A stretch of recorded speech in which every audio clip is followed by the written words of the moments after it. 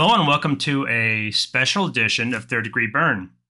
If you are listening to this the day it drops, then it's September 13th, 24 years after the moon was blasted out of its orbit. We are, of course, talking about Space 1999. And we are going to be covering 3 issues of the 4 issues that John Byrne produced or did when he was with Charlton back in the early 70s. And I have got 2 special, well, no, not special, they're our regulars. I've got Kirk Greenfield. Hi, good morning. Who you've been listening, probably been listening to us lately with Kirk and I have been covering Namor. And I've got John Hyatt, who has not been on the show in a while, but it's always a pleasure to have John back. Hey there. It's great to be here. Great to chat with you guys, especially about this. This is cool. Yeah, this is early Byrne. Kind of at the cusp of when he was moving into Marvel. So he did start out, I think it was Charlton. He did some, we've already covered, he did Wheeling the Chopper Bunch. I think he did some Emergency based on a TV show. And Charlton was known for that. They did a lot of movie tie-ins. But have either of you read any of these issues before we decided to talk about them? No, not at all. Were you aware of them? No. I was aware of them, but the spinner racks that I frequented as a kid didn't very often get Charlton books, or if they did, I didn't notice them. But I would have noticed Space 1999 because I was a fan of that show. Well, that was my follow-up question. What is your experience with the show itself? Well, for me, I was very excited about it, and I used to watch it, and I'm pretty sure my dad used to let me watch it because I can remember seeing it. So it must not have been on at a time that conflicted with something he wanted to watch, which was usually 60 Minutes or Sports Ball. Some other types of things. So I did get to see the show, and I especially was excited about it because it had Walter Matthau and in it. Well, not Walter Matthau. Oh, no. Did I say Walter? Yeah. Oh, no. I missed that episode. Yeah. No, it had them from Mission Impossible, which I loved. Landau. Landau. Martin Landau. Yeah. So it was very cool. And of course, I love Mission Impossible. So to see these 2 actors also on Space 1999, it was really good. And then, I used to, of course, I was a space age kid, so I enjoyed watching it every week that it came out. And so that was my experience with it. And I didn't even know there were comic books out. I just, or maybe if I did, they were just like very elusive and hard to find, and I was never able to find them as follow-ups and stuff. So, but I did buy a big stack of books from somebody on eBay one time. We just had a bunch of miscellaneous stuff. I had no idea what was in it, and sure enough, I have 4 issues of Space 1999. So that's pretty exciting. That's great. I have 1. I have issue 3. I thought I had the others, but they are a little hard to come by. It only ran 7 issues, so it wasn't a long run.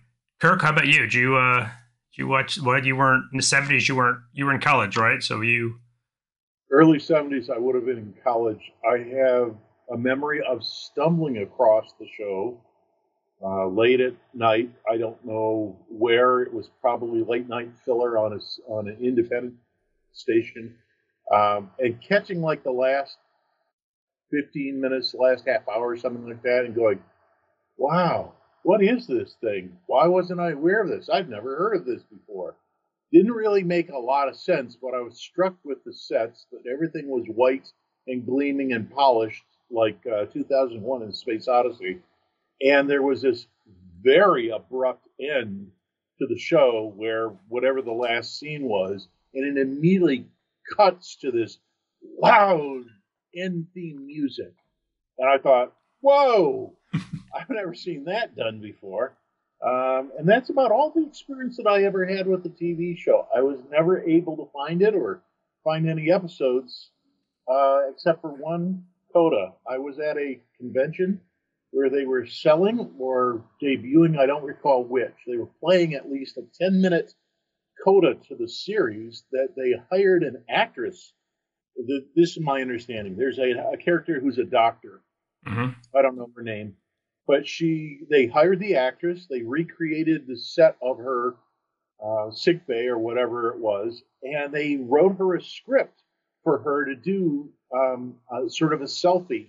I can't think of the right word for it, soliloquy, but she is making a video note saying, hi, we're still on our trip. It's been, I don't know how long, 10 years, 20 years that we've been on this odyssey, and we have discovered we're coming close to a planet that's habitable. We have to vote. We have to decide whether we're stopping, whether we're going to jump off, or whether we're going to continue on with the moon.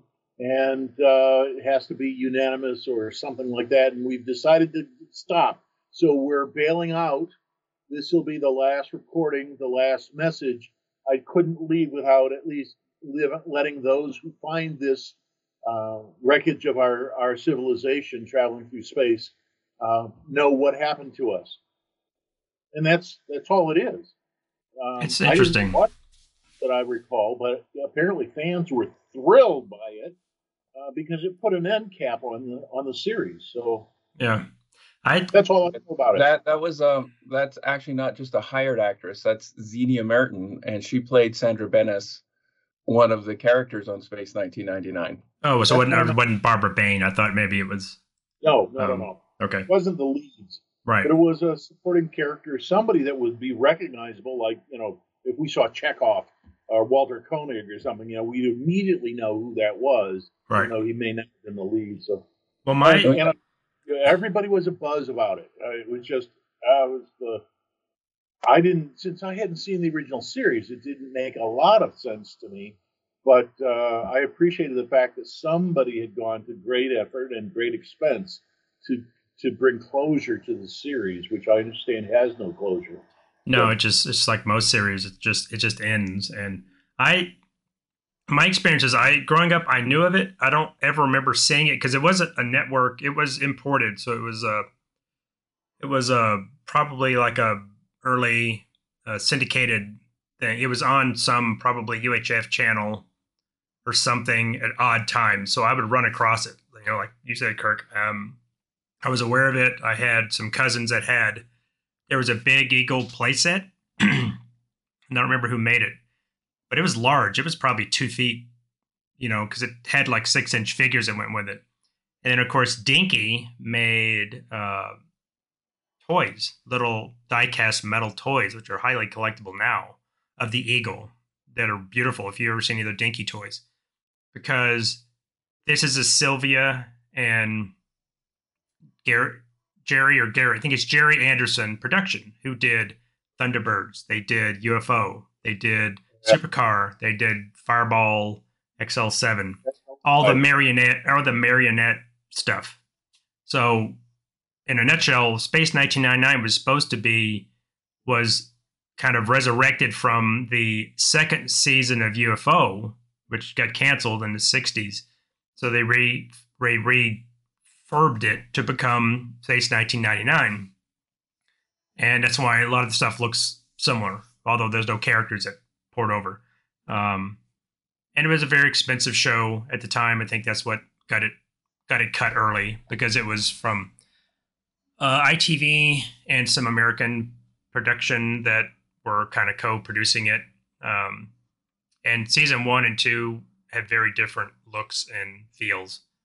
These books are basically, I think, come from season 1. But and the premise is the moon is they have a moon base, and Earth is storing all its nuclear waste on the moon. Something happens, the dumps erupt, and the explosion pushes the moon out of orbit. So they are just flung out into space. And then it kind of becomes lost in space. The moon is just drifting along, and they encounter other planets, other aliens, other phenomenon, things like that. So that's what it is. So it's a it's a high concept. It does uh, the the tech design is pretty good. The Eagles are well designed. They look like they drew from, at the time, this, NASA's work. It looks very much like something that we might have produced.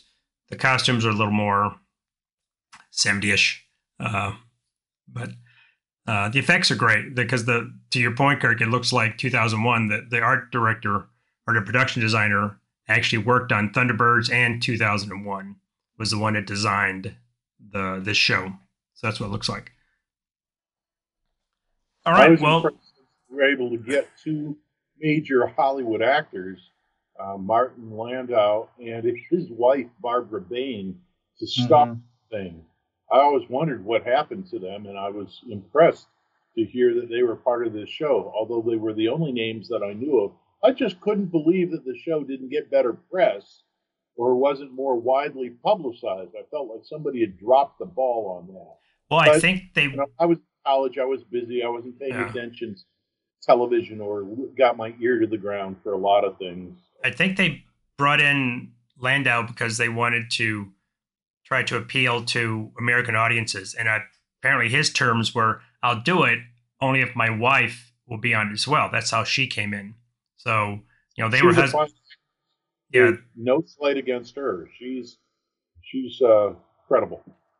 Yeah, she's yeah, no. yeah, she can be a little wooden sometimes. I found her a little bit that on Mission Impossible, which I like you, John. I love Mission Impossible, and um, they were the married couple. They were on season 1 through 3, and then I don't know how long after this they I think they separated. Um, Oh, I don't know. They didn't stay married later in life oh, because I never heard that. and I don't know Okay. what if she did anything else. He kind of uh, revitalized his career later in life and became more of a movie star. He was in X Files movie. He was in Tucker. He won an Academy Award for Ed Wood playing Bela Lugosi. So he kind of revitalized his career. I don't know about her. I don't know what happened to her, but um, well, if we're here to actually talk about comics, let's jump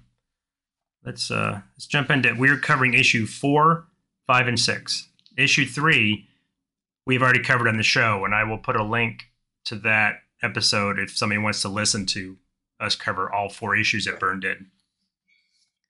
All right, issue 4, Space 1999 by Charlton. These were published bi-monthly. Cover date is May 1976 with a sale date of February 17th, 1976. 22 pages, and it costs 30 cents. Our writer is Nicola Cutie, if I'm pronouncing that right, or Cuddy. Our artist is John Byrne, and he penciled, inked, and did the lettering, and he did the cover. And the covers of these look painted, and they are really beautiful covers. Very dynamic, very colorful, very detailed. Our colorist for the book is Wendy Fiore, and our editor overall is George Waldman. For this issue 4, the other book that Byrne worked on he was doing Doomsday Plus One, and he was on issue number 6 of that. He was a penciler of that one. And our first story is called Demon Star. Near a binary star, Moonbase Alpha approaches a binary star system. Still looking for a place to settle, the crew decides not to attempt to investigate any of the planets until a young scientist named Mal Burns, who looks suspiciously like John Byrne, finds an Earth-like planet orbiting the Red Giant. Suddenly, the base is attacked by aggressive alien ships. Commander Koenig orders a fleet of Hawk attack ships to intercept. Battle does not go well for the humans. The aliens kidnap crew members, including Dr. Helena Russell, by beaming them off the base. Koenig and Allen pursue an Eagles. The frog-like aliens contact the Eagles and show their prisoners who their prisoners are. The Alphans cannot attack or risk killing their own people. The aliens return to their base, but promise to return to Moonbase and destroy it. The ships follow the aliens back to their planet. Koenig orders the Eagles and Hawks to land on the planet outside the alien city and deploy 2-man track attackers, tank-like vehicles. Two heavily armed vehicles approach the city, and Koenig demands the release of the prisoners. The aliens come out of their temple with open arms, music, and flowers. It's a welcome committee, not a war party. Koenig and Victor Bergman, the space scientist, are puzzled as they are led into the city. It could be a trap. They are greeted by Pacis, the leader of the city Imra. Helena and the others are released, and the ruler wines and dines the Alphans, but Koenig is still suspicious. Where are the hostile aliens? The leader invites them to search the city for clues that they are not warlike. Search team from the moon base arrive in Eagles and inspect the city. No weapons, no troops. The leader invites the Alphans to settle in the lands outside their city, to exchange art and technology between the two races. A few days later, volunteers from the moon base arrive on the planet to call it home, but Koenig still has his doubts.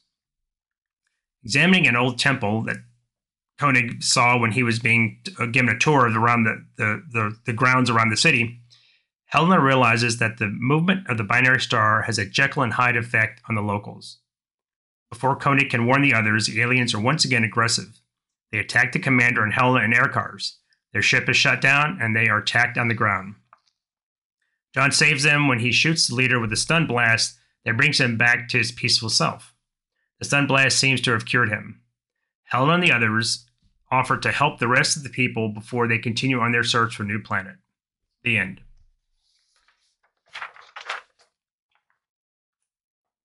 Interesting premise. It is. It is. I will say it's very Star Trek-like. Yes. I thought the wrap up at the end was a little too quick. Remember the episode of Star Trek? I can't think of the name of the episode, but it has Landru and the Red Hour.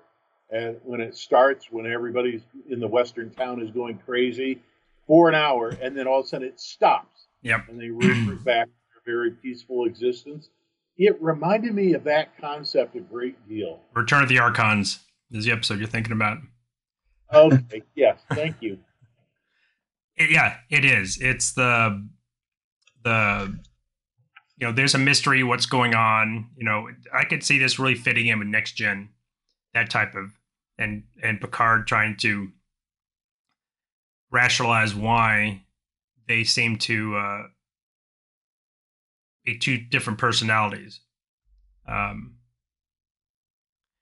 thought it was an interesting story. I mean, it kind of wrapped up too quick, but it was a quick wrap up. But yeah, but that seems to be the case of all of these issues. Yeah, I think what happens is they kind of get into the storytelling, it seems, and then all of a sudden they're like, "Oh my gosh, we've reached our page count. We gotta end this now." Yep. This might have worked if it was a two-parter, because you could have had the cliffhanger of them discovering the temple, and then you could have had more action than the other episode.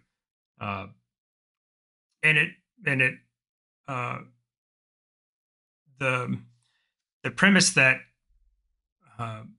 Koenig shoots the leader when they're on the ground and the guy jumps out of a tree and he's attacking him, and Koenig is punching him and he shoots him with the stun gun, and Helena thought that it must be maybe a glandular condition. It's the reason why when apparently when the red giant is fully visible, they're peaceful, but when the I think they call it blue dwarf, the smaller sun, is visible, then they change and they become vicious.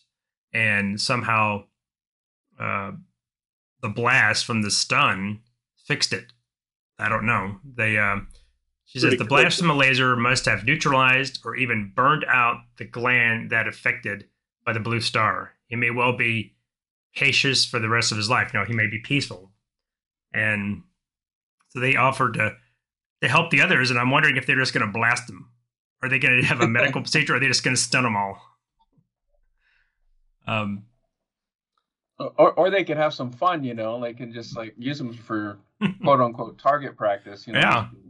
Run them around, and I'm just kidding. I thought it was nice. Kermit the Frog got such a starring role in this episode. Yeah, they are a Earned little. a nice job of making the king or the whoever the leader so friendly and so cute and cuddly. Who would ever think that he had a Jekyll Hyde personality? Except they saw him on camera earlier, and I didn't quite catch that it was the same creature. Well, he does look a little different, but the big thing is they're wearing like some kind of a armor or something that and they speculate that they don't even know this is happening to them. And the temple, which I thought was interesting, that Helena comes in and she seems to know all about it. It's the temple has got uh, statues of like what looks like saints and demons, and she thinks that's odd. That she thinks it portrays the struggle of good versus evil.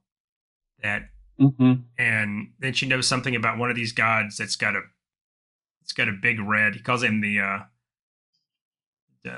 Algol, the winking demon. I don't know how she knows that, but that she speculates. She seems to have a lot of insight as to what's going on. Um, She's been on the planet a little longer. I guess, and maybe they've translated the. It's been a couple days because the leader says we just live in our city. We don't encroach on the wilderness around it. We leave it at uh, we uh, we let that we don't kind of touch nature. And he said, but you guys can settle and you guys can wreck nature. We don't care.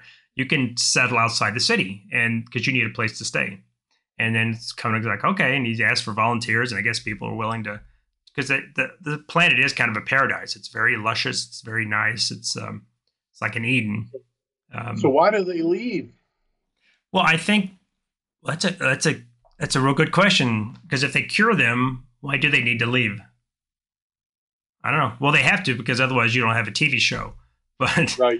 that's a very good point. That why are they, if they're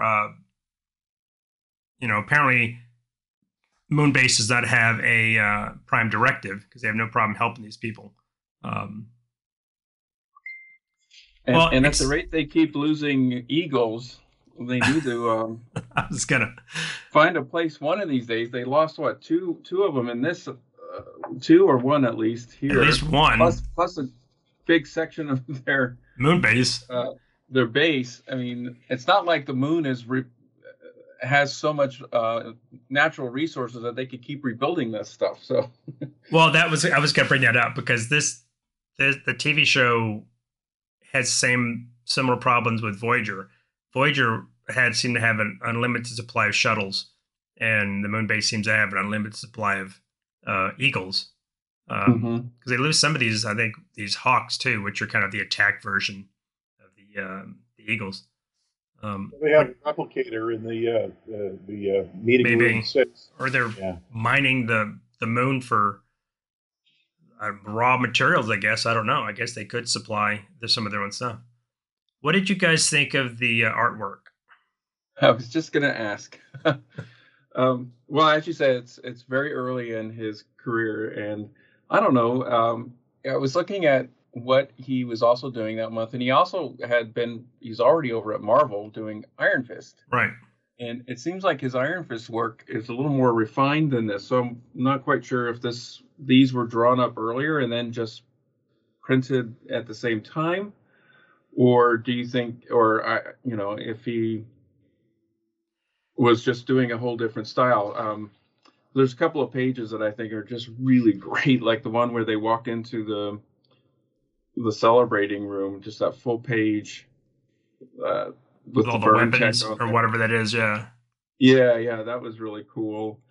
I liked a lot of the 5-panel pages, or the like on story page, what is it, 7 and 8, where you have the diagonal ones and then just the horizontal ones, but they were just really good at telling that piece of the story. He does play with panel angles in this, and I agree. I was looking at the same too. I was looking at his Iron Fist stuff, which does look a little more polished, and I don't know if he was devoting more time because I'm working for the one of the big two with Marvel, and Charlton is, a lesser tier book, or so maybe he didn't have enough time to devote to it. He does. His likenesses are very different than later on when he would draw, because he's actually drawn actors. He's drawn Yeah. Landau and Bane and Barry Morris, and sometimes it looks very spot on, almost like he's referencing a photo. Like that first page where you see the first panel down, you see Landau and Bane are kind of talking. They're kind of opposites of each other. That looks like he's referencing a photo of them. And the one with Barry at the bottom in the view screen looks like a photo. When he's not, it's a little hit or miss. Sometimes it doesn't look like Landau. It looks, and even the on page, I guess 3, Alan, that's Alan Carter, I think. He was like the head Eagle pilot in the first season. That doesn't really look like the actor. Yeah, I think it's just the main 3 are the ones that they were focused on the likenesses of. Right. But he does, I was impressed when he drew them. You recognize them. Right. Yeah, you know who it is. That good. You know who they are. Yeah. Yeah, and even to the point, but compared to this this character that Byrne created, this Mal Byrne, Burn. He's this blonde-haired, bearded assistant to Barry Morris. He's later he's called an exobiologist, and he looks suspiciously like Byrne. And they've said that he tended to do that early. He would put in blonde, bearded characters. The fact that he's called Mal Byrne tells me that he's self-inserting himself into this. But I do like the way he's got because the show relied heavily on actual TV. When they had actual monitors, they were actual like CRTs that they were playing an image through. It wasn't a special effect that looked like it was a view screen. And he's done a good job of capturing what that looked like, the black and white kind of look of, and you see it a lot when people are on screen talking to it, and they have the little comm device they wear in their belt that has a little view screen on it, kind of their communicator. I think that's well done, and all the tech is well done. The Eagles, the Hawks, those are all well drawn, well designed. Then the rest of it is very heavily Byrne tech. These little attack tank things. John, you're pointing out the big splash page where they come in and they see it's the greeting hall, the party hall, whatever, and they just all these, I guess, weapons of mass destruction behind them. It's like missiles and tanks or something. That's very Byrne tech. It's all very kind of organic looking and curvy. Yeah. And the rest of it is you see a lot of Byrne-isms throughout the whole thing. The use of the use of the angled panels, the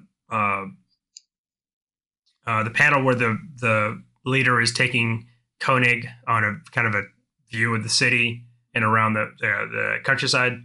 He's got like 5 very vertical panels that run the whole length of the page to kind of show that, and then he's got a great splash page when they are being attacked, where Helen is firing at the other attacking ships. And I thought it was a nice touch that, notice he has got a hold of her belt because she's got both hands on her laser, and he's holding her onto her so she won't fall out of the ship. Yeah, that's a nice touch there, isn't it? That was something I don't think a lot of people might think to. No, you wouldn't think about that. That was good. How about that center spread, 2-page spread? What did you think of that, guys? Is that with the angles? They're kind of he's first. Yeah, the big two-page in the middle of the book. It's pages 13 and 14. Yeah, it's all angled all the way across both pages. Yeah, it's nice. It's the Eagles are drawn. The city looks like typical Byrne city. I immediately flashed forward to the time period later in his career when he was doing the 10th Circle, and it seemed like he was doing diagonal pages constantly through the books, and I found it very jarring. Or X-Men: The Hidden Years. It's a nice touch, and he uses it once in this book, and I think it works very sparingly. But I couldn't help but immediately remember his later work when he used it way too much, in my humble opinion. Well, it's similar to, remember he was on the FF and he occasionally would play around with, he had his sideways issue Yeah, or stuff like that. Or he'd experiment with doing something different that wasn't expected. Um, but yeah, I thought it was, I mean, the fight scene at the end, as quick as it is, and he does do another angled panel at the end, I think, Kirk, where Koenig is beating up the leader, um, and that looks very much like a Colossus pose, where Koenig is punching the leader, and it looks a lot like Colossus. I can see that in my mind. Colossus is punching somebody like that. Um, but yeah, I thought it was. I thought what do you think of the aliens? These Kermit, frog-like, bug-eyed aliens. I think it worked well to convey that they were peaceful and friendly. I mean, that really came through very, very well. But again, at first glance, when I wasn't reading it carefully, I did not catch that it was the same physical creature as the person on the view screen who was telling him that they had prisoners and they were going to come back and destroy the alphabet. I didn't catch that it was the same character. Same ones. Yeah. They're a little too cartoony for me. Just in comparison to how realistic he's trying to draw the characters, and the rest, they are a little. And Byrne has done this before. They are just a little too cartoony for me. Your point, Kirk. Maybe if he had made them look if his Jekyll and Hyde, make them look very different than their counterparts, other than just them wearing some kind of a battle armor. Well, there's also, I think there's a flaw in the story if you really want to get nitpicky. So this entire race goes through a Jekyll Hyde change whenever the binary stars get switched or flicked or what have you.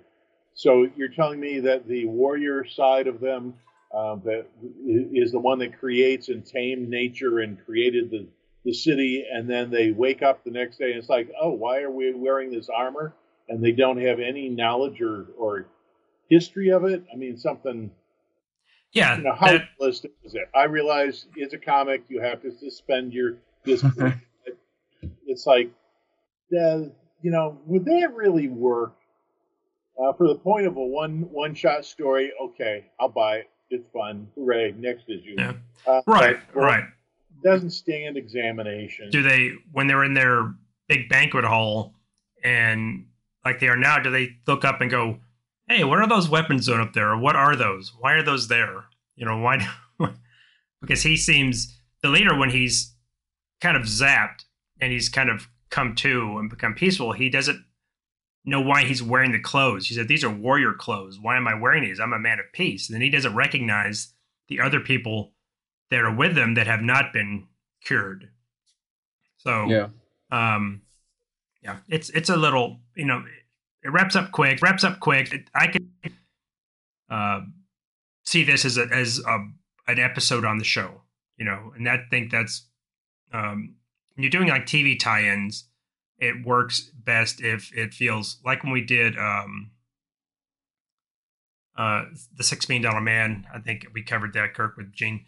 If it feels like it's an actual episode of the show, then I think it's successful. Right. One other that has probably been beaten into the ground, but should at least be mentioned. Charlton, being a third-tier company, never having the respect of the big two, actually used printing presses that were used to print cereal boxes. this is well known and documented. It sounds like it's a swipe at them, but it's not. Their printing presses were not as high tech as the big two, the ones that were utilized by the big two, and they would run them and run them and run them. And as a result, virtually their entire line is all washed out and faded. And Charlton has just a different feel to the assembled comic books. Mm-hmm. The quality of the cover, the saturation of the colors on most of the covers. I'll say most of them because I'm not familiar with the entire line. But there was no question when you picked up a Charlton book, whether it was 12 cents or 15 cents or however much it was, you knew you had a different quality comic book in your hand. And I think that heavily influences a kid's perception of the book. And I'm struggling here. And the worth or the relative merit of it. Because Charlton, when you say Charlton, it just automatically your mind goes to a particular mindset. Yeah. Blue Beetle, the Phantom Stranger, I can't name all their characters, but that should at least mention in passing. Right, and I think we have mentioned it before, and it does. I'm reading a scan of the actual book, and it is a little washed out, and the blacks are a little muddy, and in some cases, it's hard to read the dialogue in some of the text because it is.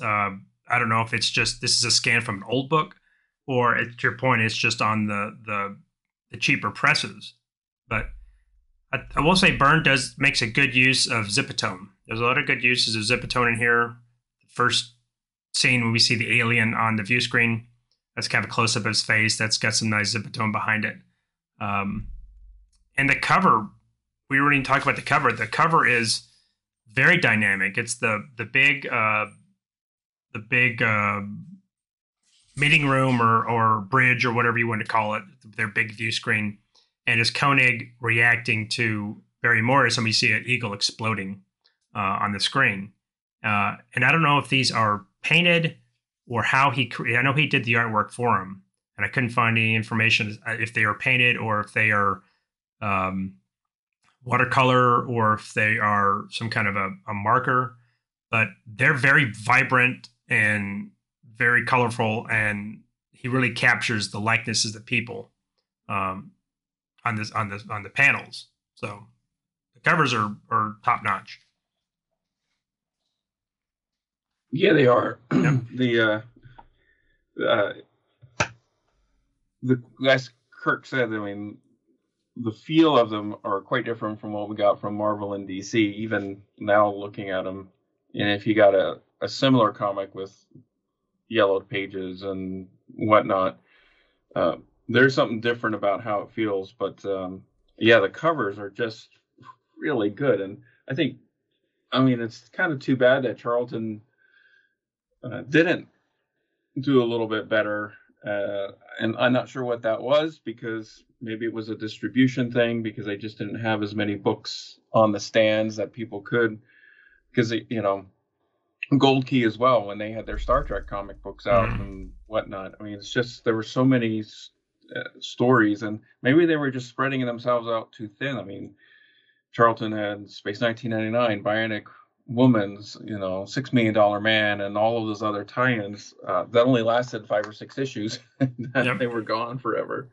So who knows? But yeah, the cover is really, really good. Really. Well, really they're good.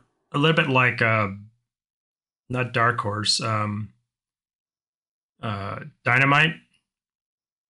They do a lot of tie-ins. They do a lot of licensed stuff. And they had a little bit of their, so they had a few of their own characters, which is interesting that probably most people know them from a lot of the characters that have been brought into DC, because DC bought them. Like you said, Blue Beetle, the Question. There's a couple others that were imported, and now they're DC characters, but they started at Charleston. Cool. All right, we ready to go on to our second issue? Absolutely. Number 5. Let me turn that one down. Okay.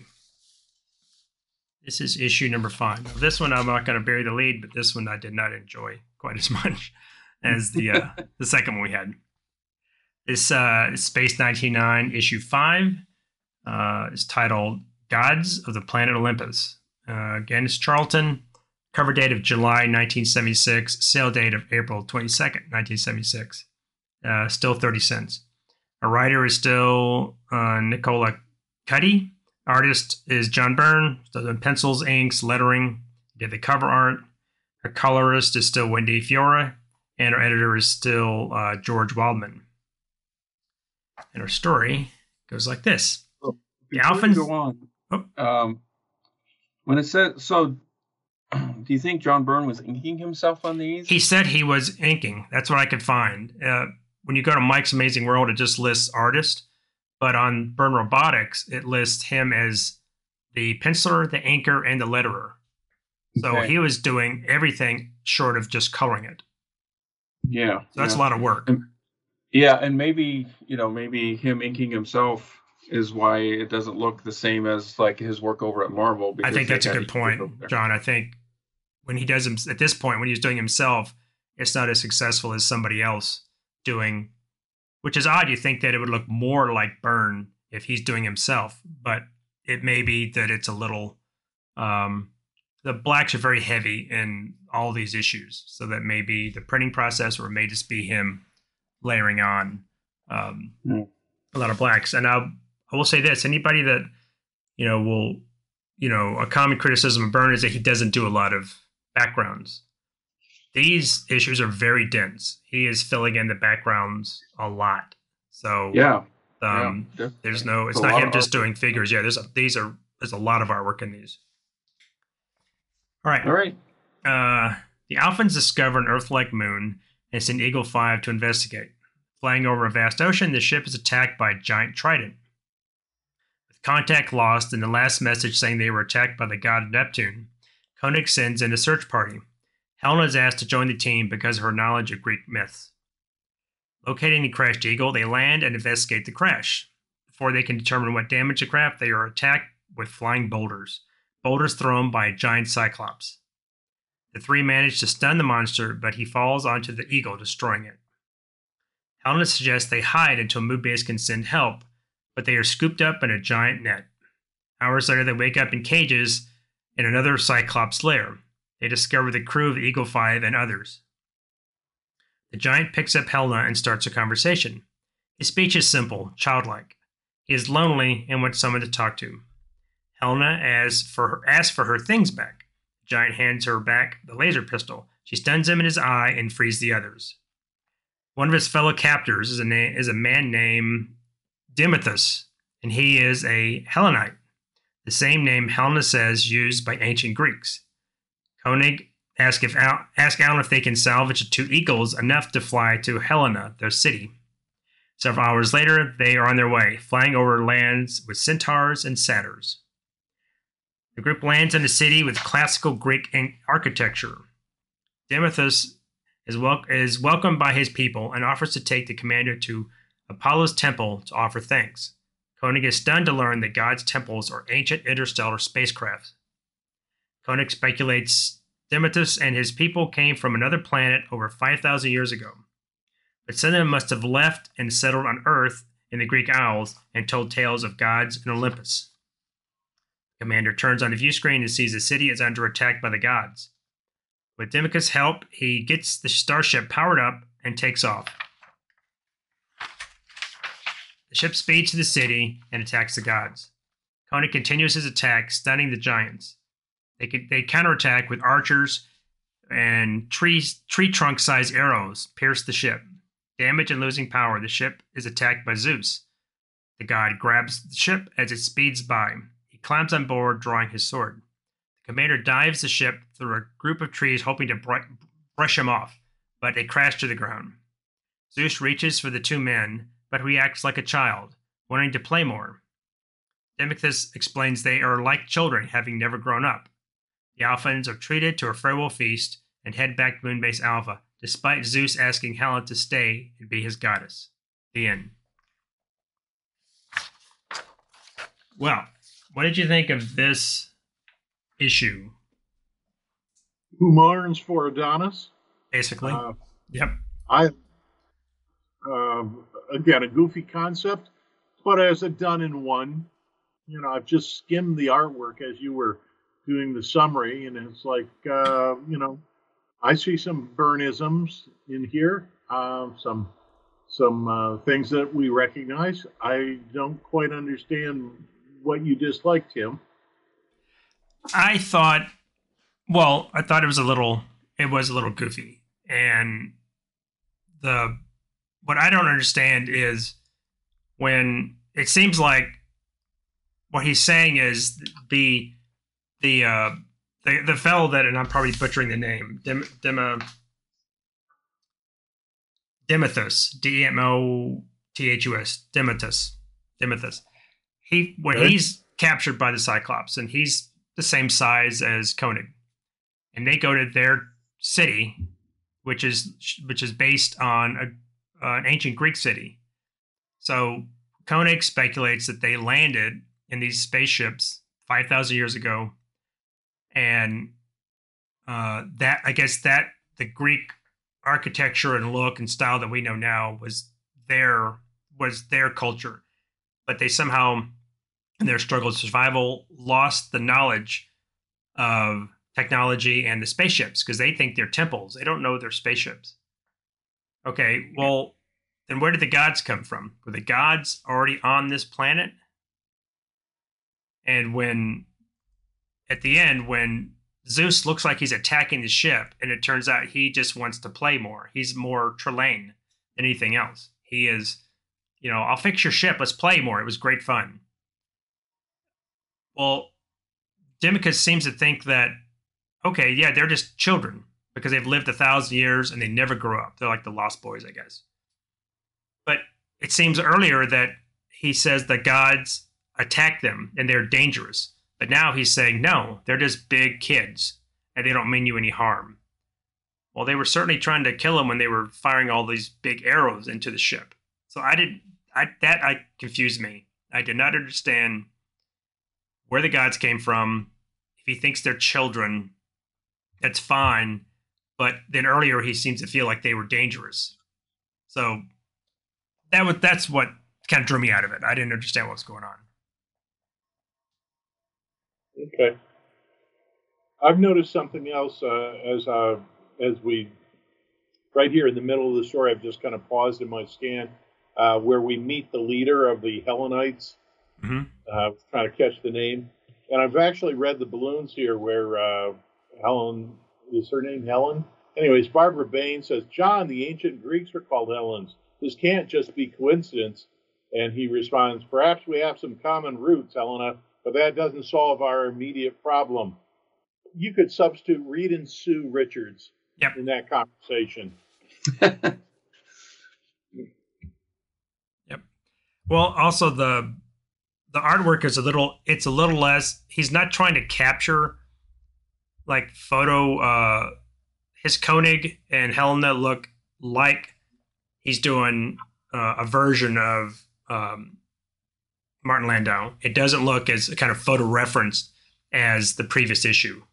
So he is doing. They look like him. You can tell who it is, but he's not relying on quite the same type of reference as it is. So it's got a little more of a. Everything looks a little more consistent instead of looking like something's very photo referenced and something is more comic book like. So I thought Helena looks like a typical. To your point, Kirk, she looks like Sue Richards. I mean, you could easily make that Sue Richards. Alan looks a little bit like Johnny Storm. I thought it just needed a little more filling out because I didn't understand that the Hellenites seemed to fear, and when they pass over the centaurs and the satyrs. Okay, did they come with them, or were they already on the planet? I mean, was the planet have the gods and the satyrs and the centaurs? Then they landed, and just either adopted their culture to fit what was already there, which was very Greek-like already, or did they bring that with them? And that's why the ones that Koenig speculates left the planet and flew to Earth, and then started the Greek civilization there. And then that's what they told. That's where our stories of the gods came from, because they came from this planet. So, yeah, it seems like the story was moving at a pace, and it definitely could stop at a certain point, fill out a little bit more, and then continue on, because where we were leading all the way up to the last page did not seem like it was going to lead to those last 3 panels. no, that seems like, how do we end this? Yeah. But it was I enjoyed the story up until it. It's interesting that Helena has all of these interests that she can, like in the last issue. Oh, she's interested in this. Let's take her. She's interested in Greek mythology. Let's take her. It's like, that's a lot of stuff to be interested in that you're so expert on. But yeah, it's the artwork is great though. I like the artwork is good. It's very dynamic. He's kind of got more of the angled panels. That the starship looks a little familiar. Saucer section, 2 nacelles. Yeah. Yeah.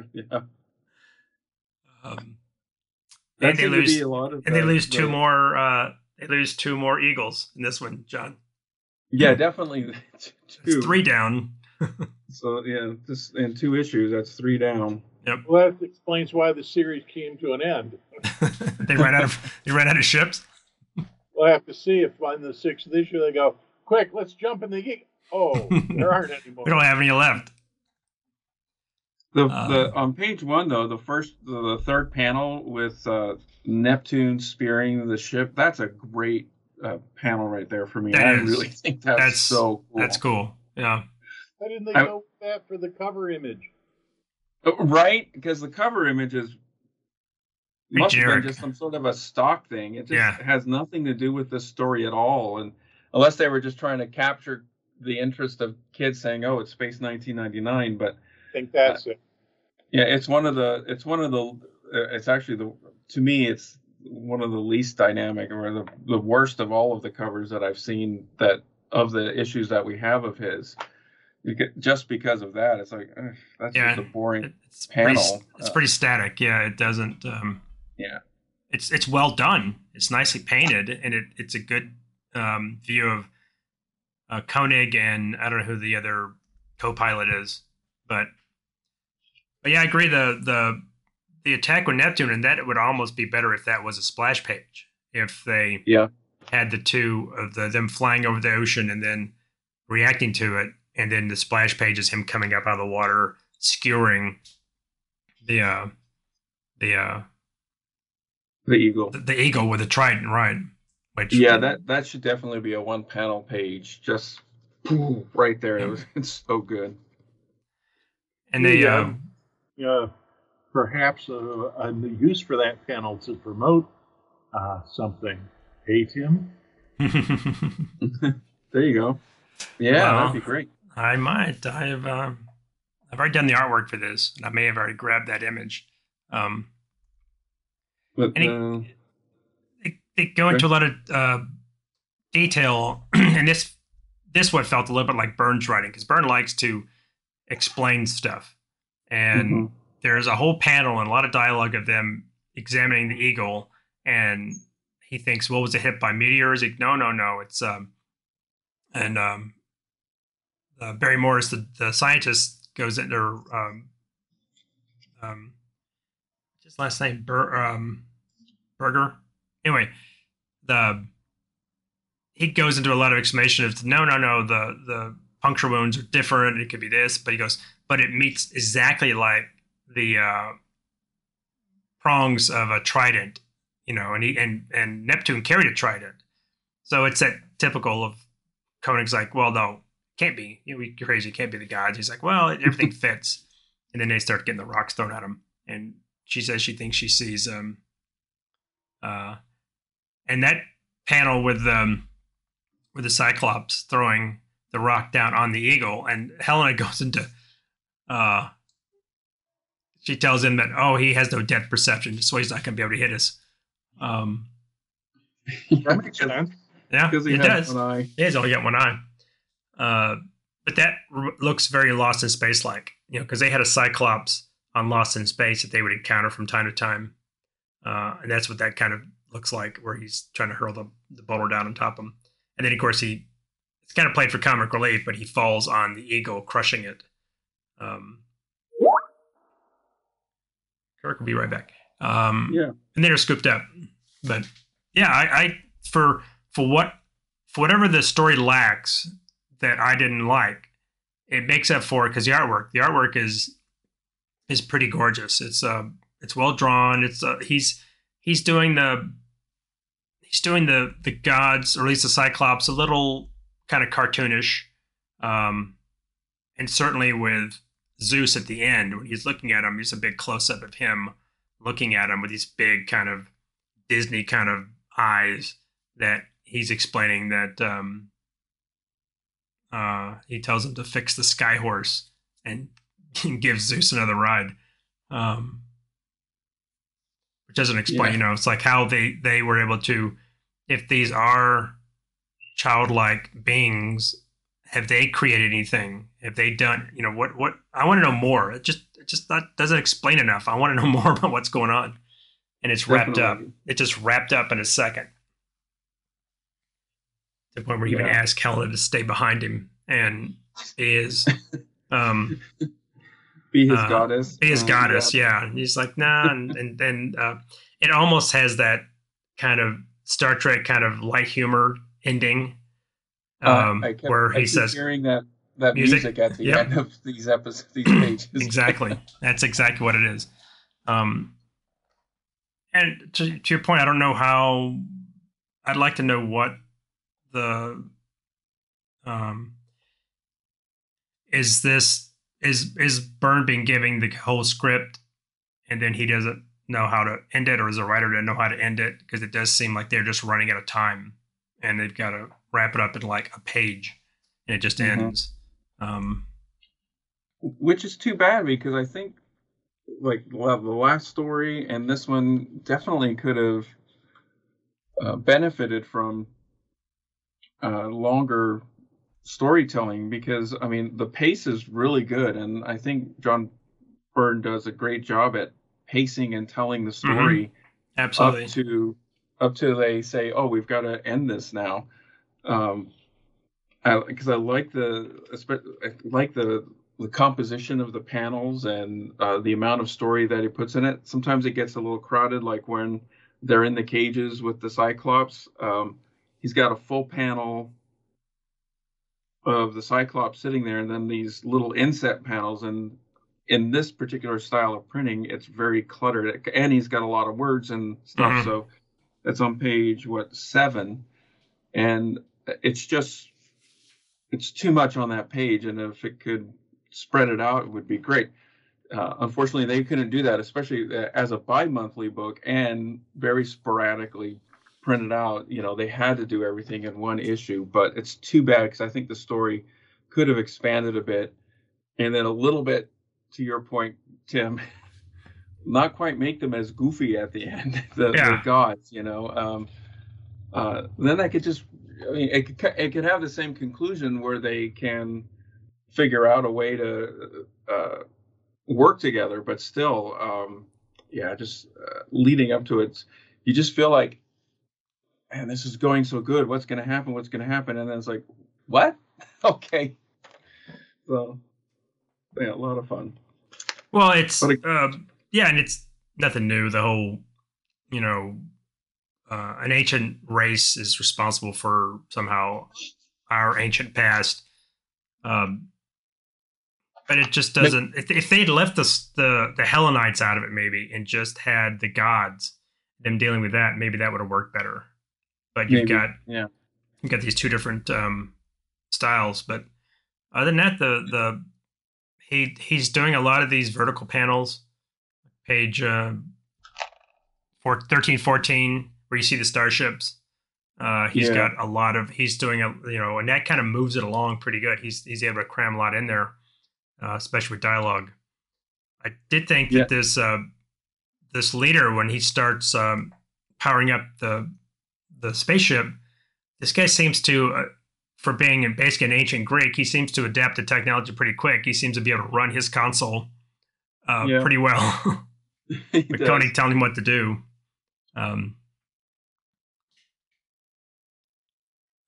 It's good. It's good storytelling. I think he being Byrne has really hit the ground well early in his career with being able to lay out a good story artistically. Absolutely, you can see where the grounds of the artist and storyteller he would become is here. Yeah, he knows how to lay it out. He knows how to move it along. Some of the and he's not. I don't know how much input he had with the storytelling, if he had any at all. I know the next issue we're going to cover, he is a writer and artist, so he's doing everything in that story, and it's quite different from this one. So who's been writing these? If he hasn't, Nicola, it's Kuti, so it's either Cuddy or Cutie. I don't know how that's pronounced. Okay. That person wrote all 7 issues. Well, except issue 6, which is Byrne's last issue, and maybe that's why it was his story. So he wrote it, he drew it, he inked it, he lettered it, and did the cover. So that one is pretty much his whole thing. You can tell it's a little more Byrne-like with it. And we'll move on to that unless we have any final thoughts or comments on Mount Olympus here. Well, not about the story, but I just want to kind of talk about some of the other items that are in the book, like the ads. So we get our typical ads, but I wanted to point out, because I just noticed this in my copy, is the subscription page for Charlton. So they were printing at the time of this, you had a choice of 39 titles to choose from to subscribe, all for a whopping $1.80 for a subscription. I don't see how many that includes, so that must be, 6 if they're 30 cents each. But I love this. It says subscribe, mail flat in a protective envelope, and delivered by an agent of the U.S. government for $1.80. That's you, John. That's you. I know, but that's so funny to have it titled that way. It kind of stuck out to me, but it's like they're gonna deliver it in a secret military vehicle. Yeah, they're gonna drive to your house, and a squad of guys are gonna get out and give it to you. Yeah, but yeah, it was interesting. And then, of course, these stories also have a printed 1.5-page story. Did either of you read that by chance or not? I did not. It's the very last. It's what is it? Mine doesn't. My scan doesn't have it. I know there was there's just a printed text. It's 1.5-page short story, and I read the one in the last issue, and I kind of skimmed over this one. And they're probably submitted. It doesn't say who wrote them, so maybe Nicola did. Yeah. They're just little vignettes, I guess, in Moonbase Alpha's history. Oh, another thing I thought about this story was maybe these Olympians had a breakaway day of their own, and they were just floating through space and depositing people along the way, and Earth was just happened to be one that their moon floated by, and they just had some people decide to stay there. Possible. Or like the revised Battlestar Galactica, the people just kind of went there and decided, let's destroy our technology. It's bad for us, so we'll start over. Right. All right, Kirk, if we have no comments, let's move on to our last and final issue. It should be issue 6. Do you have any last comments, Kirk? I don't want to jump over. No, okay. On. Space 1999, issue 6. Again, Charlton. This is a cover date of September 1976. with a sale date of June 17th, 1976. Still 30 cents. And our writer and artist is John Byrne. So he wrote, he lettered, he drew, he inked, he did the cover art, which is another pretty gorgeous painted cover with Koenig kind of floating in space, grasping for he's outside a damaged eagle, and doesn't have his space helmet, so he's trying to grab his space helmet that's floating, which not gonna do him any good because the faceplate's cracked on it. But our colorist is still Wendy Fiore, and our editor is still George Wildman. Other comics, he did more during this month. He did something called Charlton Bullseye, which I think is like a news magazine. Number 5. He did a story called The Man from Elsewhere. He was a writer artist on that. He penciled on Iron Fist number 7, and he did the cover for Jungle Action number 23 from Marvel, which is a cover of Black Panther. All right, prologue. 1 million years ago, a starship hurtles through space. Its occupant is Harnath Kemtor, and he is the last of the Quali race due to his own hands. His ship identifies an approaching ship. He is pursued by a ship from the First Federation.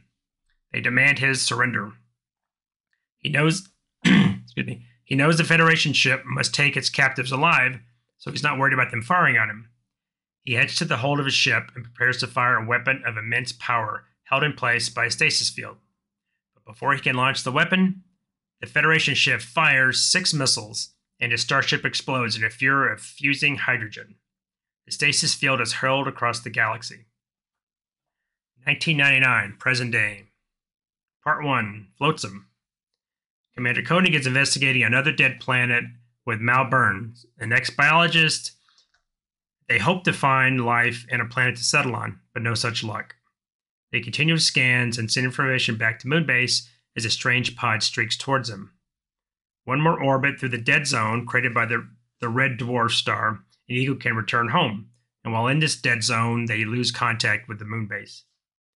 Koenig notices a strange object is on an intercept course. Small, about the size of a hand grenade, but with a mass of 0.5 ton. It's the ultimate weapon from 1 million years ago, and now it's found to target. The Harnath race were small, about 6 inches high, but the weapon is large enough to take out an eagle. Koenig is hurled across the bulkhead, and the craft decompresses, and he is blown into space. Part 2, Survival.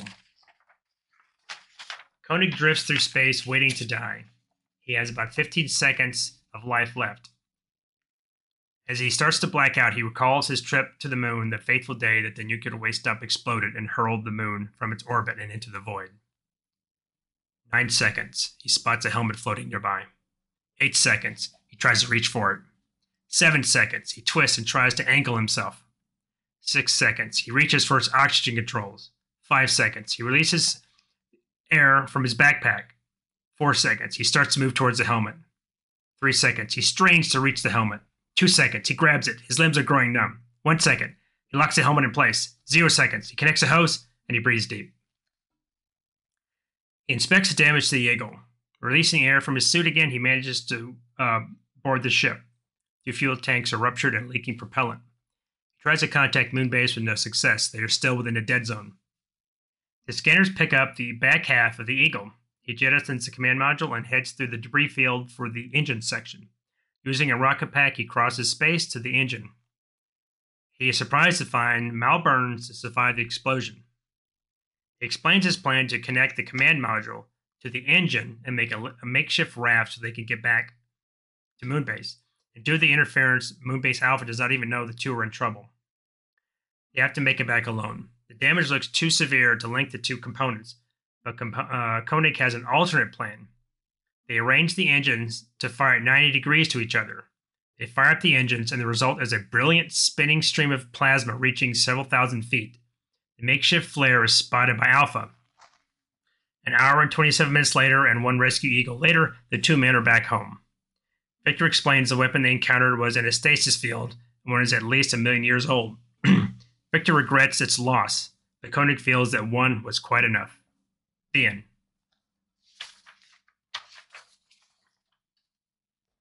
All right. So what you think of this one is more, like I said, is more Byrne centric, doing with the ancient alien race, the design of the alien race, the he's a more of a high concept.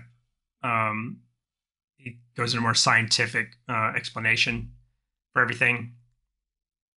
I What do you liked guys it. think? I liked it too. It's like almost like a bottle show. It's just takes place all in space with the two guys trying to survive. What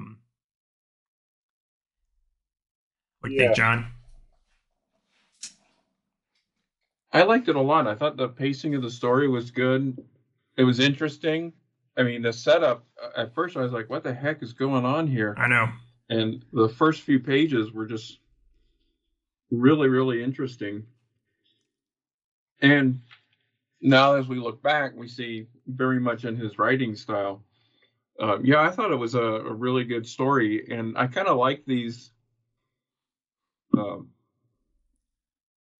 it's almost like a character piece, kind of, Right. where it's just a little solo adventure. And it didn't feel like it had the last minute wrap up as much.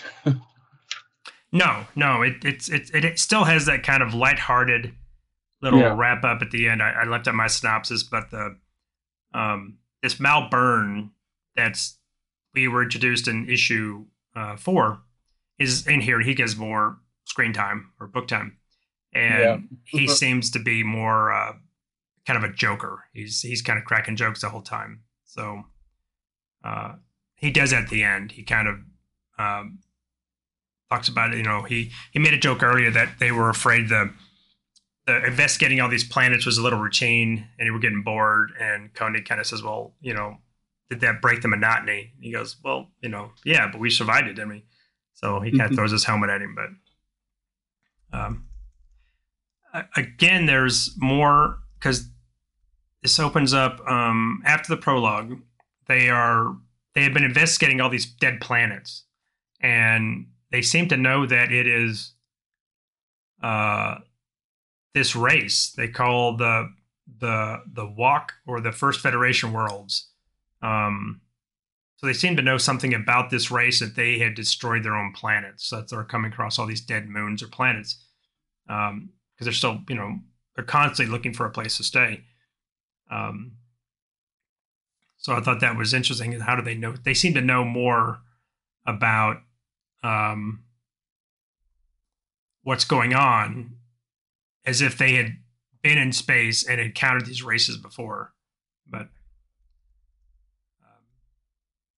no, I thought it felt the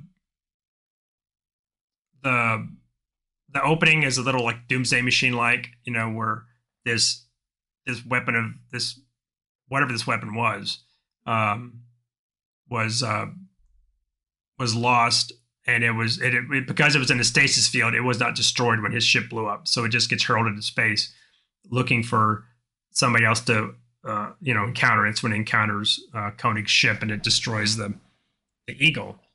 But And it's interesting because this story kind of takes it more into the comic book style of storytelling rather than the previous issues where you felt like, oh, this could just be a storyboard for a TV episode. Right. You know, this has the backstory that we never really got from any of the TV episodes.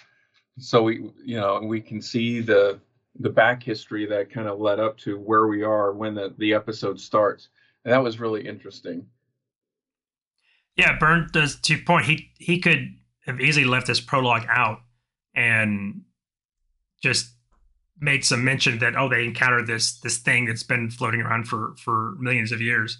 But he goes to a lot of trouble to name this race, gives the guy a name. He has a very distinct look. He's kind of in a power suit kind of thing. He talks about how his all his limbs are three jointed. The the guy in the first Federation ship, which I don't think he's given a name, he looks a lot like who's the Guardian of the Crystal from X-Men? Yes. I cannot remember his name. Jamp. Yeah, he looks a lot like that. So Byrne's just kind of reusing that face to for when he goes over to Marvel, and even the creature itself looks like a, I don't know what he looks like. He's got a kind of a. To me, he kind of looks like the aliens from Mars Attacks. He does, yeah. It's almost like a skull, no skin, or he's in a dome. He's kind of in a. You don't know anything about, and then he does the whole, the. To me, it felt a little bit like Hitchhikers. There's a scene in Hitchhikers where an alien race decides to attack Earth, but due to a miscalculation scale, they were like tiny, tiny, tiny. So they were swaddled by a dog when they came in. So Burns says, "Oh, these people are only 6 inches high." So their big weapon was like, which was a massive thing to him, was like about the size of a hand grenade. And it's really just the MacGuffin to get the whole thing started. So where so he has to fight for survival. So I could see this would have been if they had done this as a show, Koenig would have been like, oh, well, or Landau, like this is his kind of, to your point, John, it's more of a character study because he has to survive on his own, get his helmet back, and then make it over, and then the two have to work together. So it is like a bottle show. Yeah. At least half of it, he's alone, so you can only hear his thoughts in a comic book, unless they were to do a voiceover, echoing his thoughts. I don't know. I agree with you, though. Before we leave the prologue, it just really seems like he was unleashed on the art. It's very clear and crisp. It just seems very, I don't know what it is. I mean, because when you turn the page and then you see the Moonbase office, it's a very dynamic difference between the two. It almost looks like two different artists to me. Well, I think you're. Just look at page 4 and then turn it over to page 6, and you're like, wow, okay, what a difference to me. Well, I think you. Did you guys notice that? The movement on the earlier pages from left to right, and then when you get to page 6, the what is this? The eagle is swooping in from the upper right to the lower left. It reverses direction in it, so it visually it's a complete break. Well, I think your point is John, that the prologue is pure Byrne drawing comic books. He's not trying to base this on a TV show at all. This is just him drawing what he wants to. So he's unleashed. And then we have to go back to confines of, well, I don't know if he was instructed to, well, draw this kind of like the TV show. So he's more restricted in what he's doing. But even then he plays with the countdown that he does, where he goes from 9 to 0, where he's trying to get his helmet. That is great. That was my favorite part. Pretty much my favorite part of the book, because I found that so interesting and so dynamic, and everything that he put into each of those vertical panels. Yeah, you could take away the dialogue and you would know exactly what's going on. You don't need it. Yeah. And there's no dialogue. That's just him text boxes. But yeah, I mean, you get some great splash pages when the Eagle blows up. That's a great, with it basically being blasted in half. With Koenig floating in space, kind of upside down, kind of mirrors the cover. Another eagle down. Another eagle. Yeah, another eagle is gone. So it's 4 in 3 issues. But that is a glory. That is a great page. It's almost glorious. Just the white that's used to represent the explosion behind it.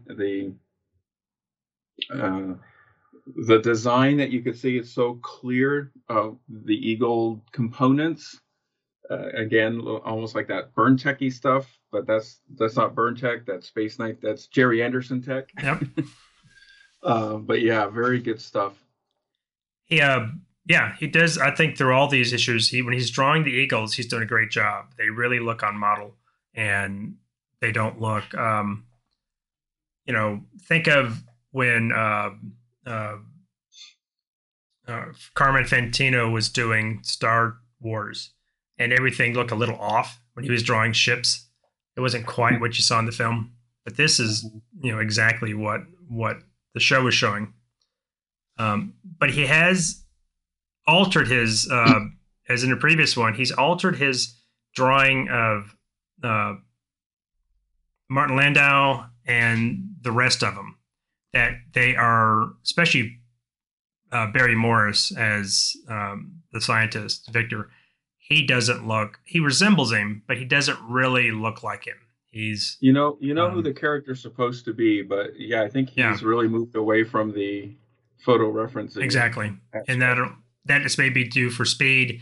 He's mentioned before he doesn't like to do likenesses of actual people because he has to. But Helena, I think we said it looks just like Sue Storm. The other guy looks like just a Byrne guy. I think he's supposed to be him. This Mal Burns. Yeah, we saw this guy in the X-Men. Yep. He looks a little like the Neanderthal guy from Doomsday Plus One. Blonde, bearded, yeah. I got a question. Page 6. We're talking. They're at different ends of the Eagle, and they're talking about we're going through a dead zone. We'll see you in 59 minutes, 57 minutes, or something like that.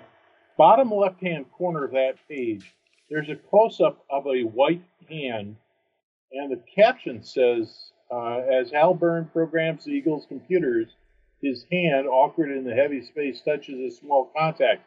So is this implying that Hal Byrne accidentally cuts off his intercom, or that there's some skullduggery here, and that there's another character?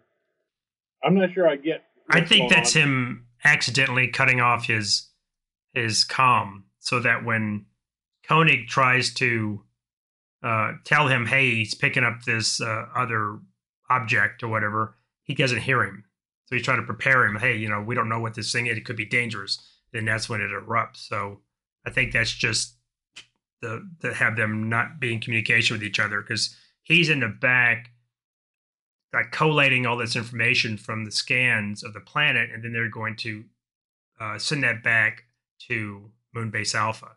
So to your point, he's in, like, I guess the I don't know where he would be, because the way the Eagles work is they seem to be it's almost a structure that has the middle part is like a pod that can be interchanged. It can detach, and it's like the living quarters or labs or storage or whatever it is. And there's the front command module, then the back engines. So I don't know if he's backed by the engines, so that when that gets hit in the middle and it breaks in two, he's saved. Well, it occurs to me the name Mal Byrne. Mal is Latin for evil or bad. Oh. And it can't be by accident that Byrne has chosen that name. It may not pay off to anything, but it occurred to me as soon as I saw the name initially, it's like, there's some foreshadowing potentially. You say that there are 7 episodes or 7 issues? There's only 7 issues, yeah. We have only 6 in the scan that I'm finding on freereadcomics.net. This is the last one, obviously, from Byrne. Correct. But I have no indication that there's a 7th one beyond this at all. There is. I think I have the scan of it. Okay. Yeah, and on Mike's it shows it, and it's a cover showing the characters from season 2. And it's interesting though, in Mike's there's no artist, writer, or anything listed for it. So I thought that was interesting. Well, he doesn't have a lot. Yeah, he doesn't have as much on Charlton stuff as he does Yeah. DC or Marvel. But Yes, there is a coda on the end of this story called "The Presence," a short text piece. Oh no, it's not so short. Wait a minute, it goes 2 pages. So there is something else on my scan. I don't know if that's what you were referring to earlier. I got to the end of the story, and I just stopped scrolling at that point, thinking that, oh, this is an ad coming up, but it's not. It's actually some sort of a short story, very short story. yeah, I think I Yeah. had that one in my scan. I don't have my Simple Comics is screwing up on me. They have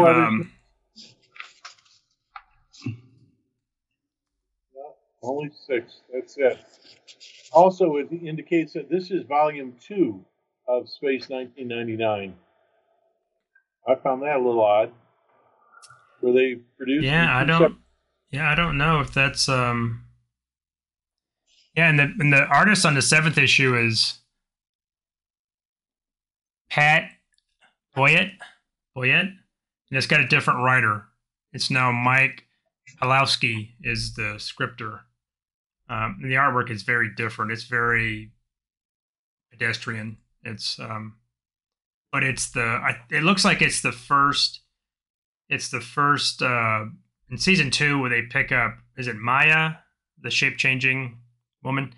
I think it's the issue where they pick her up and she joins the moon base. That must have been, maybe it's after it was canceled. I don't know. I know Joe Stanton did the first 2 issues. He did the artwork, I think, for the first 2 issues of it until Byrne kind of took over. It's interesting. I've been looking at the indicia on the beginning of the first 2 issues. The first issue is volume 1, number 1, and the second issue is volume 2, number 2. I think what they used to do is they would change the volume when it changed year. Oh, Interesting. That could have been. Because like I do a newsletter, and the person that kind of helped design that he changes the volume every year. So I think that might have been it. Okay. There are some, and I think I've got a hardback of it. They did create some further comics later from a couple years ago that were Space 1999. It's a little more polished art, but I don't know who put it out. It's not Charleston. It's Arcadia put it out. Yeah. But I haven't looked at those. Yeah, I was trying to figure out. You guys were talking about where was Mal on the Eagle, and I'm looking at the Eagle as it was designed on page 5, and then I'm trying to think. Okay, so he must be back in the center compartment, but then when you see where the explosion hit, that looks like it took out that entire area where someone must have been staying. So I'm like, yeah, where was he that he has this little contained room that didn't get destroyed? That's kind of a strange design there for me. Did you guys have any ideas? I wasn't sure either. It almost looks like when that center kind of box-like cargo part attaches to an Eagle, it must connect with doors, so you can go in. You go in that way, and that way you go to the command module. You can go maybe to the back. Yeah. Because it looks like he does explain that he was saved by, because he doesn't have a helmet on either, and he was saved by some kind of a plastic self-sealing airlock, almost like on Star Trek, a force field would drop down. Mm-hmm. So he's saved that way, and then he gets, and he hands him a helmet. So that's what he decided to go about doing which I thought this was a little Galileo 7, where they can't connect the engines, so they just turn one engine 90 degrees so that when they fire them, it spins and makes a big pinwheel of light. And then like in Galileo 7, when Spock releases the fuel and ignites it and creates a flare, then Alpha sees this thing and they don't know what it is, but they go and investigate. And that's when they pick up the 2 guys. But yeah, I thought this was It's a good story. probably the best of the three we've done. I I think think so. it's the best, and I think it's probably due to his. It's very claustrophobic. Um, it's a good kind of way to be a character. It would have been a great episode of the show, and you kind of could have done it pretty cheaply. Um, but yeah, I thought it was pretty good. You know, it's a good way for him to go out, and maybe because he was leaving, they decided to let him write it. And I honestly didn't know he was writing this early in his career. He was wanting to, I guess. Great opportunity. Demonstrates his ability. It acts as a sample, since it's in publication, that he could send to Marvel or other people would be able to see. And he's strutting his stuff here. Right. Exactly. In fact, Yeah, and I think also thought that this is one of the first races with an apostrophe in the name. yeah. I don't think that's any accident. If that's his contribution to the X-Men. Well, oh no, the Xenox were that's right. apostrophed first. Okay. Well, but no, it's very, and I almost, it's like he really goes into putting these long names in here. And it almost didn't put them in my. Yeah. Yeah. Are we mispronouncing that? Is that a joke name? Maybe. I don't, maybe I don't it's know. Hernath Kim Tor. That's the guy's name. The Quali.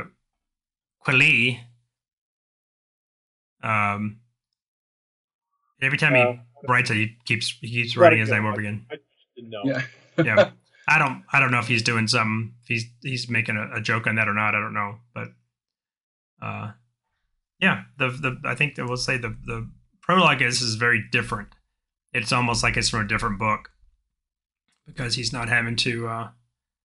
Wow. He is unleashed. He can just do whatever he wants to do because it doesn't his tech is amazing. Yeah, it is. Yeah, the spacesuits, the eagles, the moon base, everything is kind of spot on. He's not just kind of doing his interpretation of what the show. He's copying the show, so he's doing a great job of doing it. And I also like in the prologue, just the use of the dual blues, just very simple coloring. It didn't need to be fully colored, multiple colors or anything. Just this. Yeah, and I don't know if he was trying to make that look like it's black and white, or to give it the sense that it is something that happened in the past. Yeah, I will say that, and I don't know if it's his writing. All of the not the dialogue bubbles, but the caption boxes, they capitalize the first letter of the sentence, and that gets to be a little jarring. It's on every single text box. It's got a. Yeah, it's a writing thing. It's called a drop capitalization, and you see it in a lot of magazines where the first word of the article is larger than the rest of the text. And you can do that, I think, in InDesign. You can tell it to do that. Yeah. It'll do that. It's just a characteristic, right?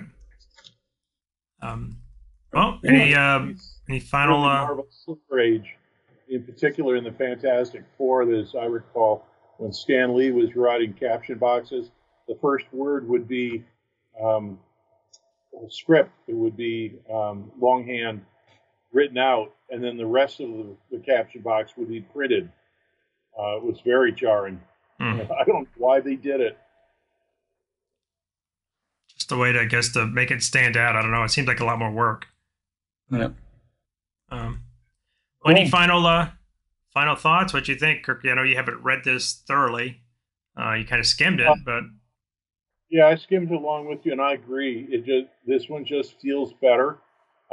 It showcases Byrne in all his aspects a little better. I'm curious to know what the 7th issue would be, although it's not him, it's not connected. There's no reason to pursue it. But I've enjoyed this one. Of all of them, I think this is the one that I'd sit down and read and reread a couple more times because it just feels, what's the word that I want? Feels more original instead of being a Star Trek spin-off, Who Mourns for Adonis, or instead of being a pale imitation or doing another concept, this is like an original concept that Byrne has fully visualized and fully realized. So I like this one. Yeah, I liked it a lot. I think it was. I'll give it 6 shattered eagles. Well, that's about how many we lost. We've lost 4 or 5. But maybe they could have salvaged part of this one. I guess you could take the command module off the engines and just build a new infrastructure. But John, had you? I don't know if I asked you this. Had you read these before we started talking about them? No, I haven't. I didn't. I hadn't read them. I knew that I got them in that stack of comics, but I hadn't actually pulled them out and read them yet. So I was glad that we had this opportunity. So I dug into my box there and found them amongst other things, such as a couple issues of $6 Million Man, Bionic Woman. I found some Man from Atlantis issues in that I've got stack. those. So yeah, so that's cool. So no, I hadn't read them before. I was glad to be able to read them. And of the issues that we have read, the 4 Byrne issues from 3 to 6, yeah, this last one I think is the best overall story. Yeah. But all of them I enjoy. I had fun reading. Yeah, it's fun to go back and see Byrne before he's Byrne. To see before with the X-Men. Exactly. Yeah. If you're a new person, you're like, oh, you got to read John Byrne. You're going to go to X-Men. You're going to go to FF. But it's nice to see him, stretching his legs and kind of finding out what he can do and experimenting and seeing the artist that he's going to be. So yeah, it's always nice to kind of see this early stuff. But okay. Before we do, I want to give a little shout out to Nicola Cutie, or Cutie, however you say it. Just because, I was looking her up, and Mike's has her listed for 173 story credits from 1969 to 1990 was the career. And it included nothing with DC or Marvel that I can tell just by looking at the credit. Oh, yeah, she did some Spidey Super Stories. She did some Swamp Thing, too. A couple issues of Swamp Thing. Yeah, so passed away in 2020. I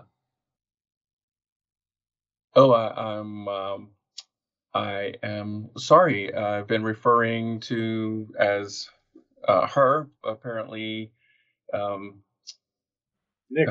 transgender to he. So but anyway, a great thing. Worked for Charlton as the editor for 4 years before doing some writing and whatnot. So a lot of good stuff, a lot of work and a breadth of work. Vampirella, Creepy, a lot of horror stuff.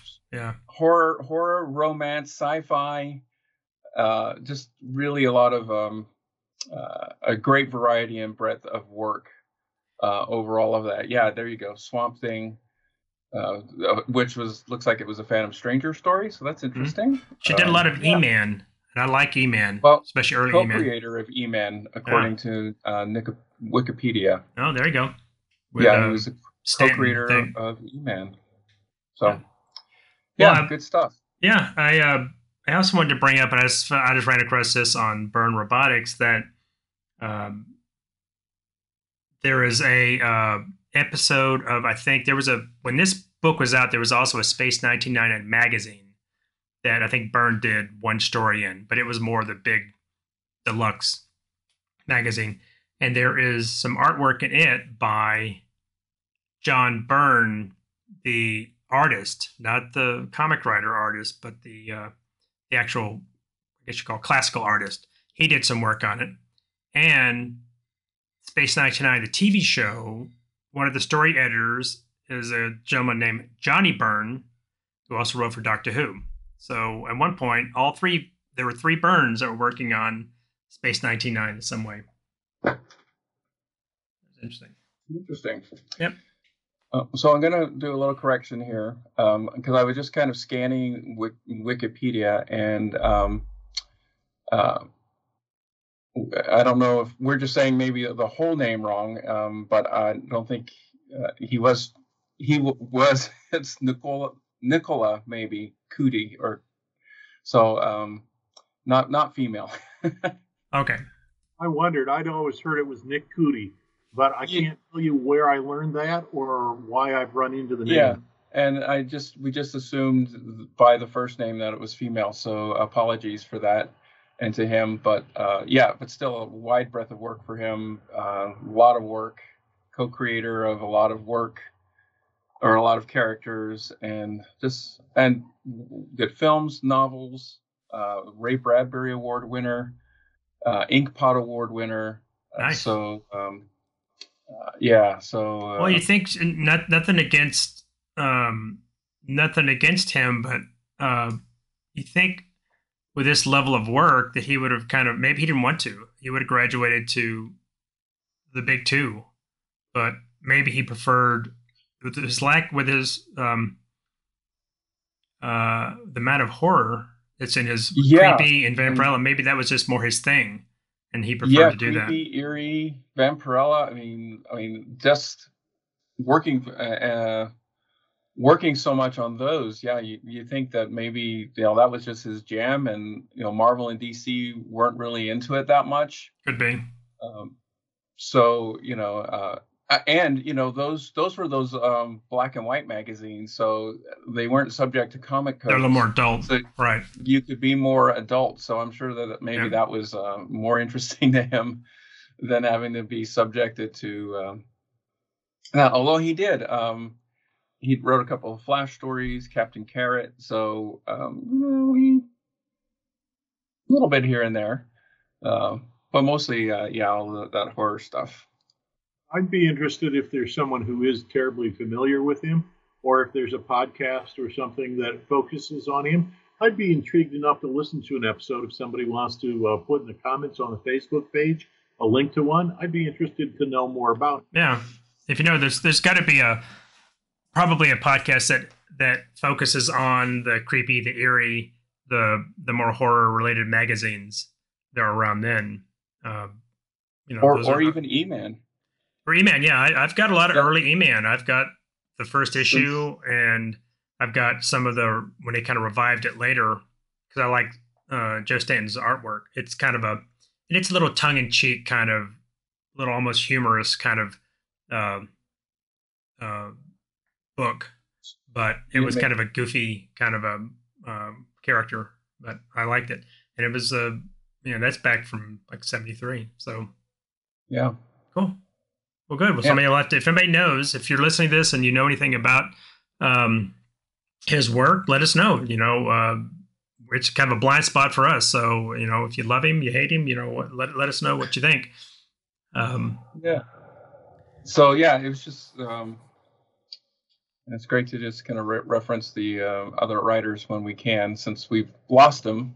Right. And, those. Right. It is, because it is a collaboration. We focus, we're focusing on Byrne, and a lot of times we're working on, he's writer artist, but it's a team effort. So we have to, we need to give these people credit, even though we're kind of focusing on his artwork.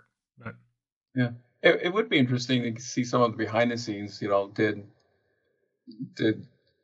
Nick say, "Oh, I kind of have this in mind," or was it just, "Here's the script, do what you will, and then we'll put the words in later"? Or here's the script, draw and put in the words wherever, Yeah, I don't know what they're. How involved was he with the story once it was turned over for art? Right. Was it that? And that's something that never gets brought up really. With like I said, I couldn't find anything about Byrne talking about Space 1999.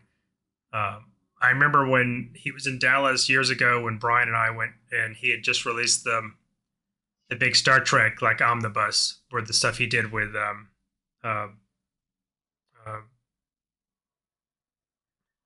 Oh, help me out, guys. I'm blanking. Was it Dynamite or Boom? Boom. Was it? Who did Star Trek New Visions? That's not Boom. That's what am I? I'm absolutely drawing a blank, and I'm sure somebody's yelling at me in their podcast right now. Anyway, he put out a big book of that. So he was in Dallas. He was doing signatures because he was there with Shatner, and he was at his table before that. And I went through and I was handing out stuff, and I gave him a copy of my Space 99 #3, and he really got a kind of a kick out of it, I guess, because it was so old. He kind of showed his assistant that. Oh, look at somebody's brought for me to sign. So I got him to sign that. I thought that was kind of cool. But something that's not an X-Men book. I know. I think that's it. It's not X-Men. It's not FF. It's not something that he's known for. So he gets to kind of see that kind of older stuff. Well, I did a quick check. It's IDW. IDW. That's it. I could not think of that. Okay. Thank you, John. All right. Any final thoughts on any of these 3 issues, guys? I think we've gone a little more than we probably wanted to, but I think this was a good conversation and good coverage. Yeah. Good stuff. I think it's good that we looked at them, and I'd encourage anybody who wants to see Early Byrne and see how he evolved and where he came from. Absolutely worth taking a look at. It's fun. It's interesting. It's not a terribly well-known property, although it's well-known in sci-fi circles. And, look up, what is it, issues 3 through 6, with 6 being the strongest that shows his abilities as a writer as well. And I think you can find them all online for free. You can read them online. If you're, go ahead, Kurt. That's where I found them. Yeah. It's just freecomicsonline.net is where I found mine. And they came right up. I know I have troubles on some of these online repositories. They have some issues and some titles in some companies, but not others. And this one worked real well for me. It was very easy to find. Space, 1999. And this turned out to be volume 2, but that didn't make any difference. Yeah. I think if you're a Byrne fan, they're worth reading. If you're a Space 1999 fan, they're worth reading. Space 1999, to plug Peacock, you can watch it, the episodes on Peacock, and I think Peacock's a free streaming service. I'm going to put in 2 links because Andy Leyland on his Palace of Glittering Delight has done 2 wonderful shows on Space 1999 on specific episodes. I will link those because, as always, Andy does a phenomenal show, and they're worth listening to if you're interested in Space 1999. He's the one recently. So I'll link those. And celebrate Breakaway Day, and that's right. We'll try to get the link to that final message from Moonbase Alpha for you, Tim, to put in the links as well. Yeah, if you've got that, I will. I'll include that. But okay. If you want to get a hold of us, you can reach us at gottagetburned@gmail.com. Let us know what if we missed something or if you want to add something, let us know. You can also reach out to us on Facebook. That's where you'll find the shows posted. Probably the easiest way to find them. And I want to thank, as always, John and Kirk, my 2 gracious co-hosts who've come on and spent this Sunday morning recording with me. It's always a pleasure. And if you've listened this long, I want to thank you for listening. Thank you. Yeah, it was a lot of fun. See you guys.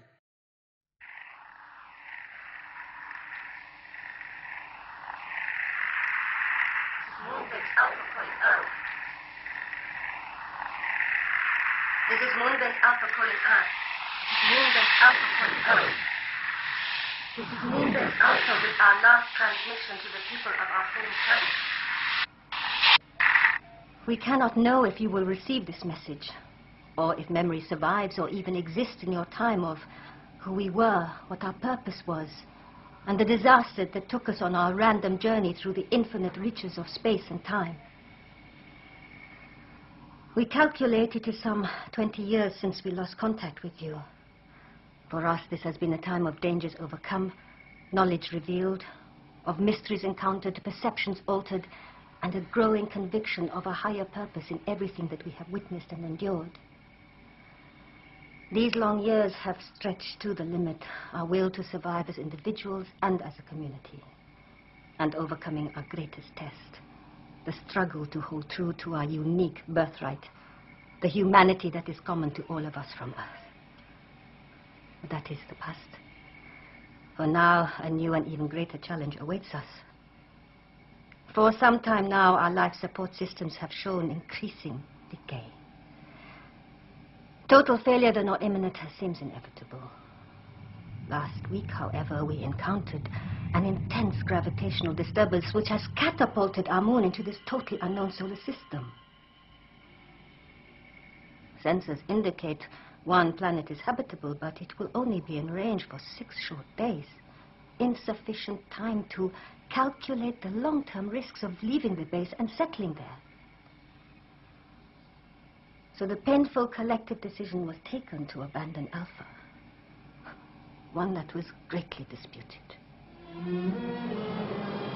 As I speak now, Operation Exodus has taken place. Commander Koenig and the others have begun to settle on our new world, Terra Alpha. The final eagle waits for me, for I am the last person to abandon the base. Soon the planet will be out of range, and though predictions indicate a slingshot effect will return the moon to the planet in 25 years, we cannot be certain. Nor can we base our actions on it occurring. However, one thing is certain. Moonbase Alpha is no more. For many of us, it was our most difficult decision. Though deserted and silent now, Alpha was our refuge. We can never forget our life here. The good and happy times, as well as our moments of despair and heartbreak. Here, friendships flourished, bonds were forged. It was Maya the Psychon who helped us to understand that we are all aliens until we get to know each other.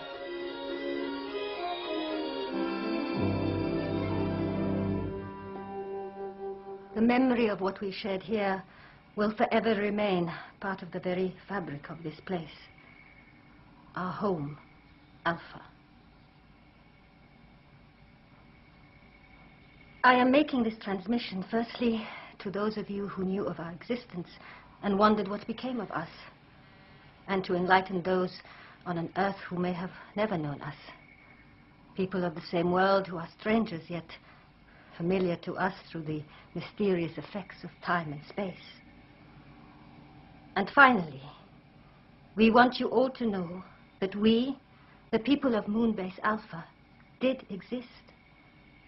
Our presence, the knowledge of Earth and her people, their strengths and weaknesses, pride and arrogance, genius and insignificance, has an imprint on this vast universe that we share with so many races and beings.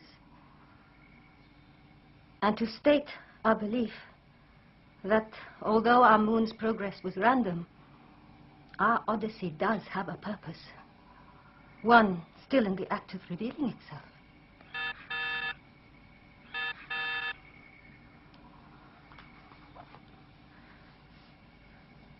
It is time for me to end this brief message and to face the uncertain life and great challenges on our new world.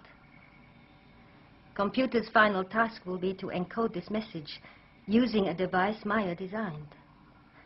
She believes that it will enable this transmission to navigate the complexities of time and space and reach you on Earth.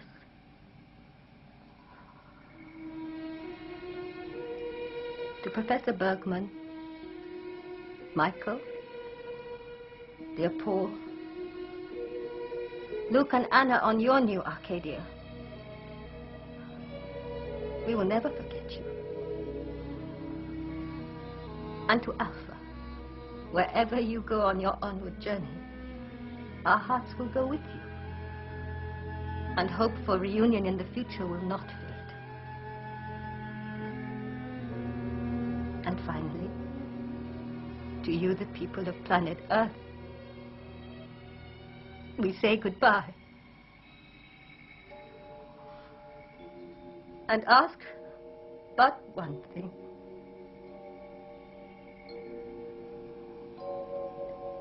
Remember us.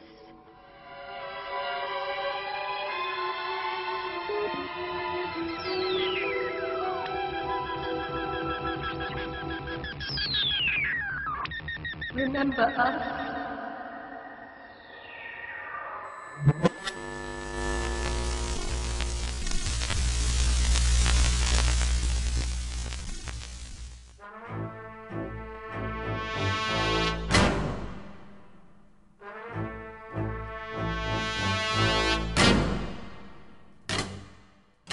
Thanks for listening. You can find us and many other great shows at twotwofreaks.com. That's TWOTRUEFREAKS.com.